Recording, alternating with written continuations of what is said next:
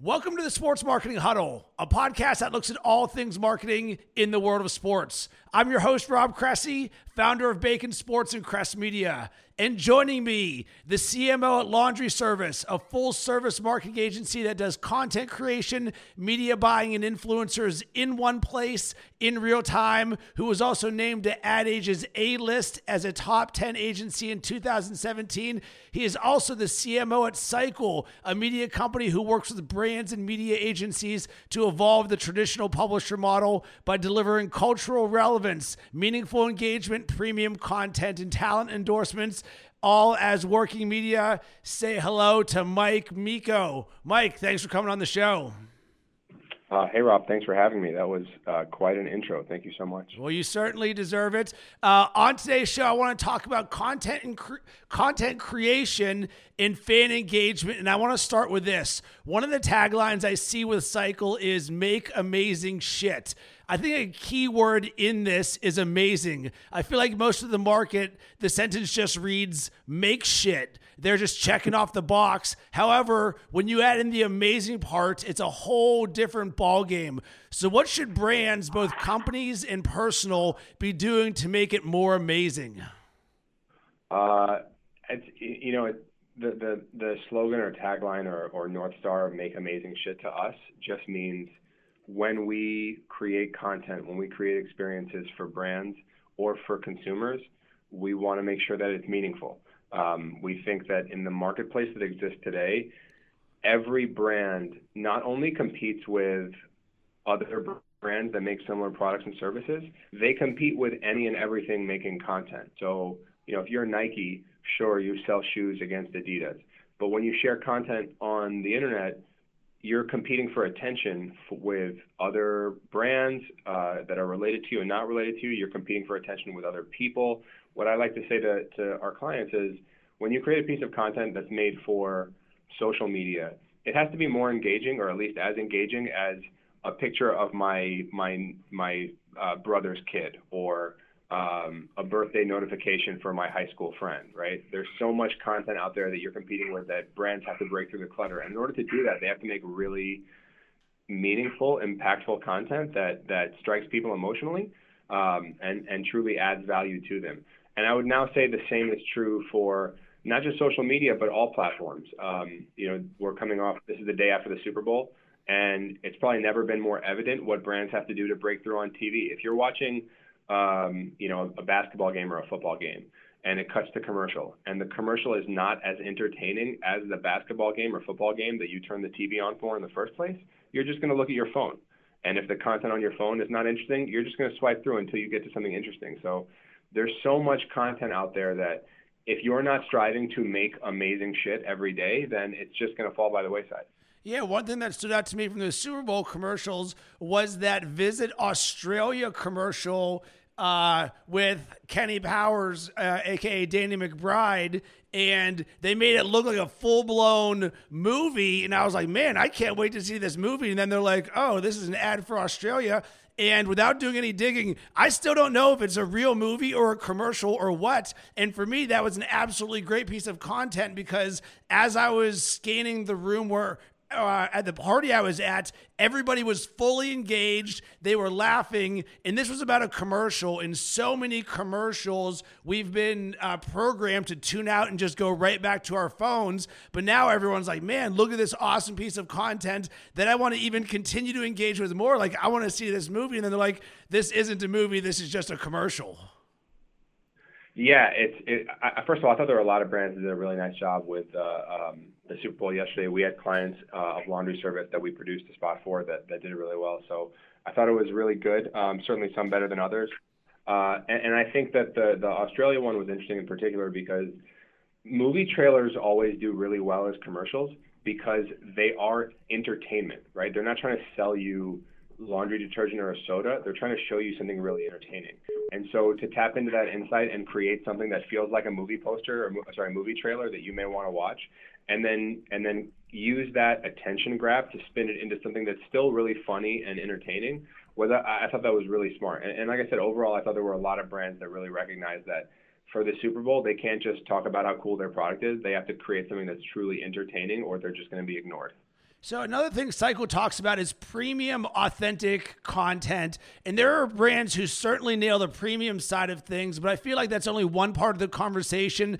There needs to be the engaging side so that it is a conversation, and it's an area that I feel is solely missed. So how do you think that brands can tie their content more towards conversations? Because I feel it's so important right now.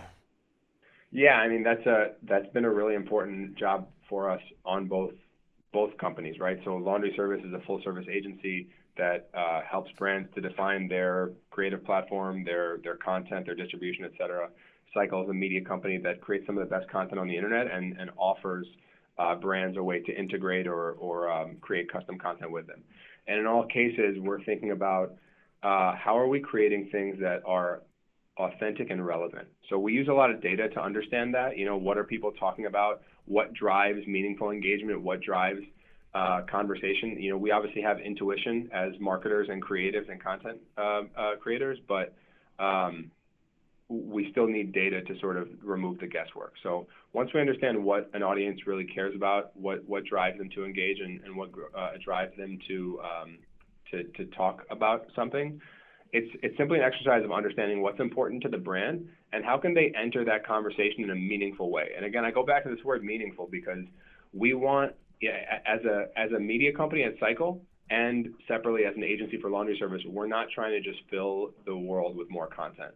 We want to create things that are going to be meaningful to all parties, meaningful to consumers because they add value to them, they inspire them, they make them laugh or smile or think, and meaningful to brands because it's content that enables these brands to stick out and deliver a message and actually see, drive a consumer through a purchase journey and grow their brand.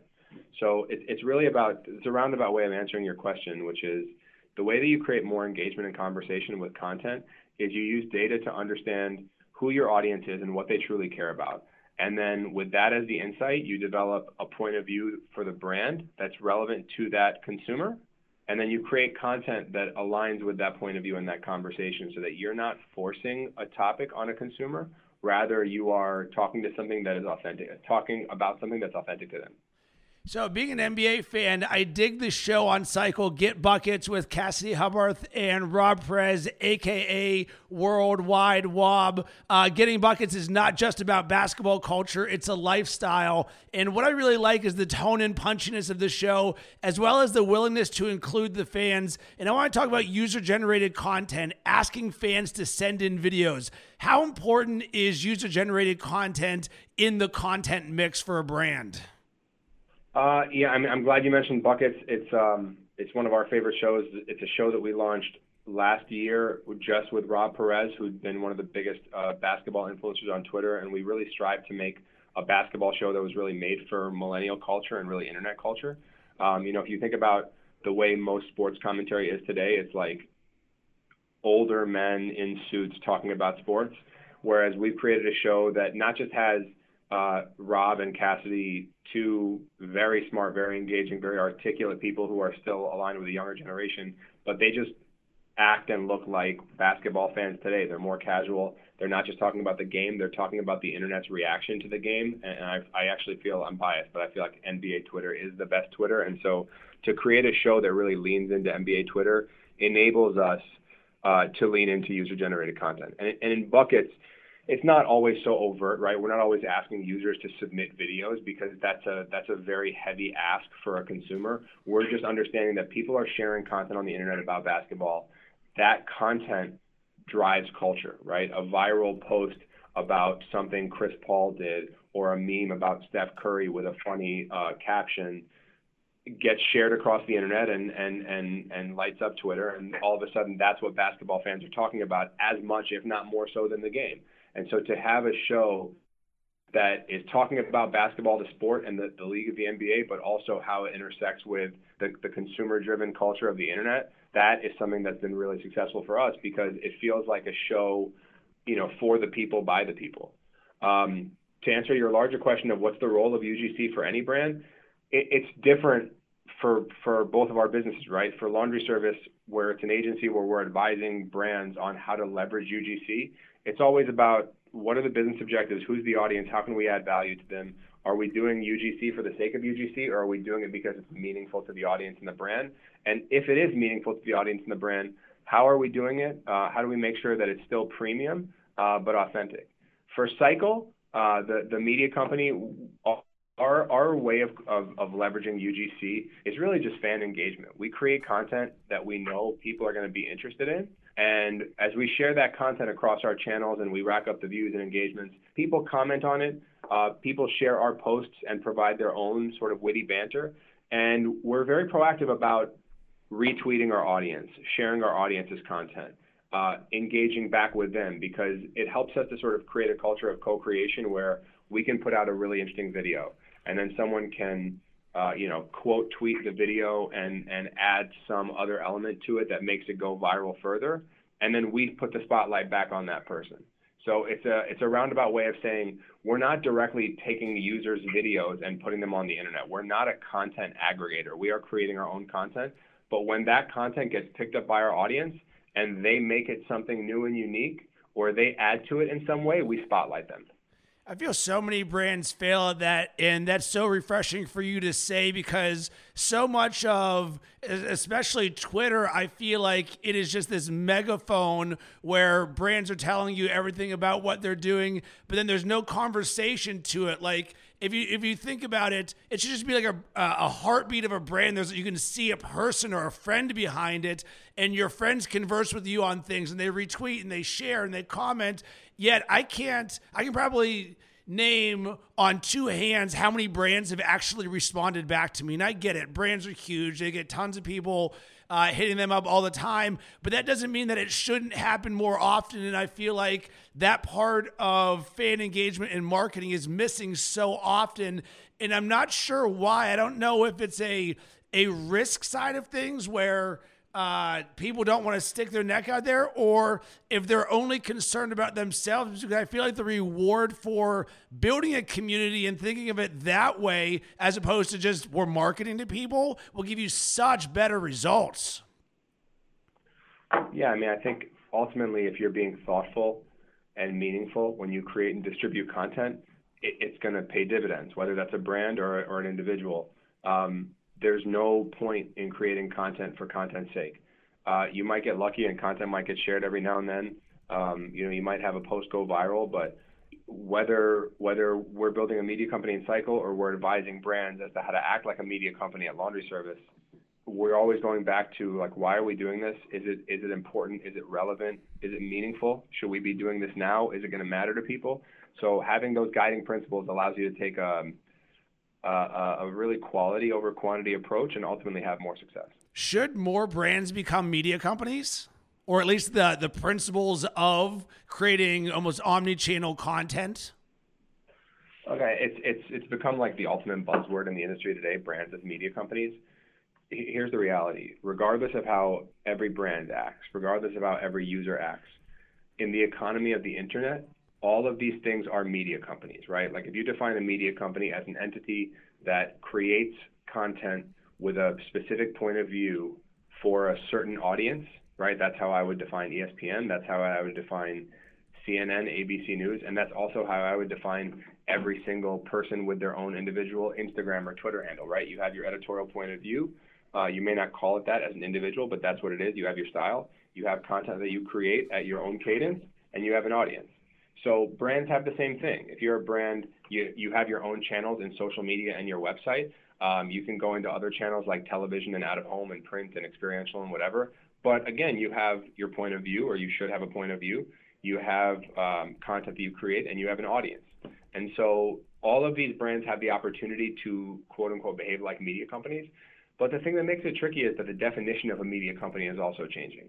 And so the buzzwords aside and monikers aside, brands have an opportunity to think omni-channel and more so think channel agnostic. It's not about what am I doing on Facebook, what am I doing on TV. It's about what is the relationship that I want to have with a consumer. What's the dialogue that I want to have with a consumer? What do I want to be able to say to that consumer effectively? What do I want to be able to hear from that consumer? And then once you're aligned on that, there's a million channels. Email is a channel. Text messaging is a channel. TV, experiential, movies, right? Sponsorships. There's a million channels, but it all starts with the meaning behind the brand and the relationship they want to have with their consumer. So let's look forward. What's the future of branded content? What are you looking at and following? I mean, the branded content space has evolved greatly. I think it's really exciting. I think that brands are starting to realize that there's no difference between content and advertising.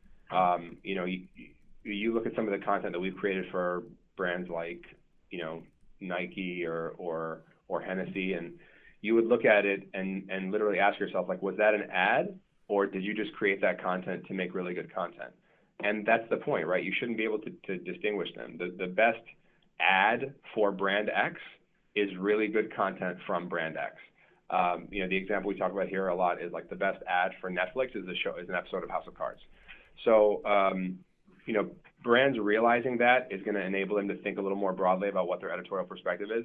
And I think that they're going to also be more thoughtful as to who their partners are, right? Where they invest their media dollars is increasingly important because, the banner ads and pre-roll investments of the world are slowly dying because consumers ignore them and they're intrusive. Brands are looking for more innovative ways to reach consumers with the right content on the right platforms in a more native way. So the space is, again, I'm giving you a sort of long-winded answer. Where I see the space going is brands beginning to take pride in content creation and strive to create things that are meaningful and impactful rather than create content for the sake of creating content. And the brands that are succeeding in that now have been there and have been planning in this way and thinking this way for a couple of years. How should brands be thinking about using live video? It's another format, another platform, right? Like, again, I go back to they have to understand, and the brand has to think about what is the message they want to have to their consumer, what's the relationship they want to have with their consumer, what's that dialogue, and then from there are many platforms and many formats at their disposal. For some brands, they do extremely well with live video. Some brands do really well with messaging or photography or whatever. There's got to be an underlying conversation there and an underlying strategy and point to justify all of these things. Plenty of brands did live video for the sake of doing live video. And I think there's a benefit to that as well, right? Like testing and moving really fast and not being afraid to fail is a good thing. Brands certainly tried live video in some cases, did well, didn't do well, learned from it and moved on. But for both Cycle and for Laundry Service, we're constantly thinking about what, let's zoom out a little bit and understand what is the point of all this? What are we trying to actually achieve? And then from there, what are the mechanisms in order to achieve it?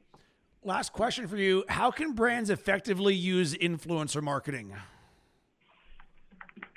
That is, look, that could be a podcast in and of itself, right? That's a very, very big topic. Of course. Cycle started years ago with an expertise in an influencer practice. We actually represent thousands of influencers and athletes. We've built out proprietary technology to identify influencers and find the right partners for brands. And so we've sort of built Cycle as simultaneously a media company that creates really great content for the internet and integrates brands from a branded content perspective, and also an influencer practice. And there's obviously synergies there. The way that brands can best use influencers is to, again, understand the dialogue that they want to have with their consumer and their overall goal and what they look to achieve, and then look at influencers as one of the many channels that you can leverage in order to reach and engage a consumer. Now, obviously, influencers are very different than a brand's own channel or a TV spot. You have to not just think about the influencer as a potential channel, but you have to think about how you're being respectful to that influencer and thoughtful as to who you're working with and how you're working with them. But at the end of the day, brands should really program out the relationship they want to have with their consumer and the way they want to reach their consumer through all of these media channels. We advise a holistic approach where you're reaching consumers with your own channels through different media placements, TV, out-of-home print, experiential, retail, et cetera. And influencers are always a critical part of that because it allows you to deliver a thoughtful message from a trusted source. But when you go the influencer route, you have to be cognizant these are people. They're not media placements. You have to co-create with them. You have to understand who they are, why they are an influencer, what are they doing that led them to have an audience and an influence, and how can your brand not just broadcast through them? How can your brand partner with them in a meaningful way that's going to be valuable for the brand, be valuable for the influencer, and be valuable for the consumer. Mike, I appreciate you coming to the show. Where can people connect with you? Like all the brands we've been talking about, I have an omni-channel approach. No, I'm on Twitter at Mike Miko, and obviously people can reach me at either of my work emails. The easiest one is probably letter M, at cycle.media. That's where you can reach me via Cycle, and the laundry service email is a little longer, so I'll leave that off. But appreciate having you, man, having the opportunity to speak with you, man. This was a lot of fun, and a big fan of the podcast, and I hope this has been insightful for you and anyone listening. Awesome. Much appreciated.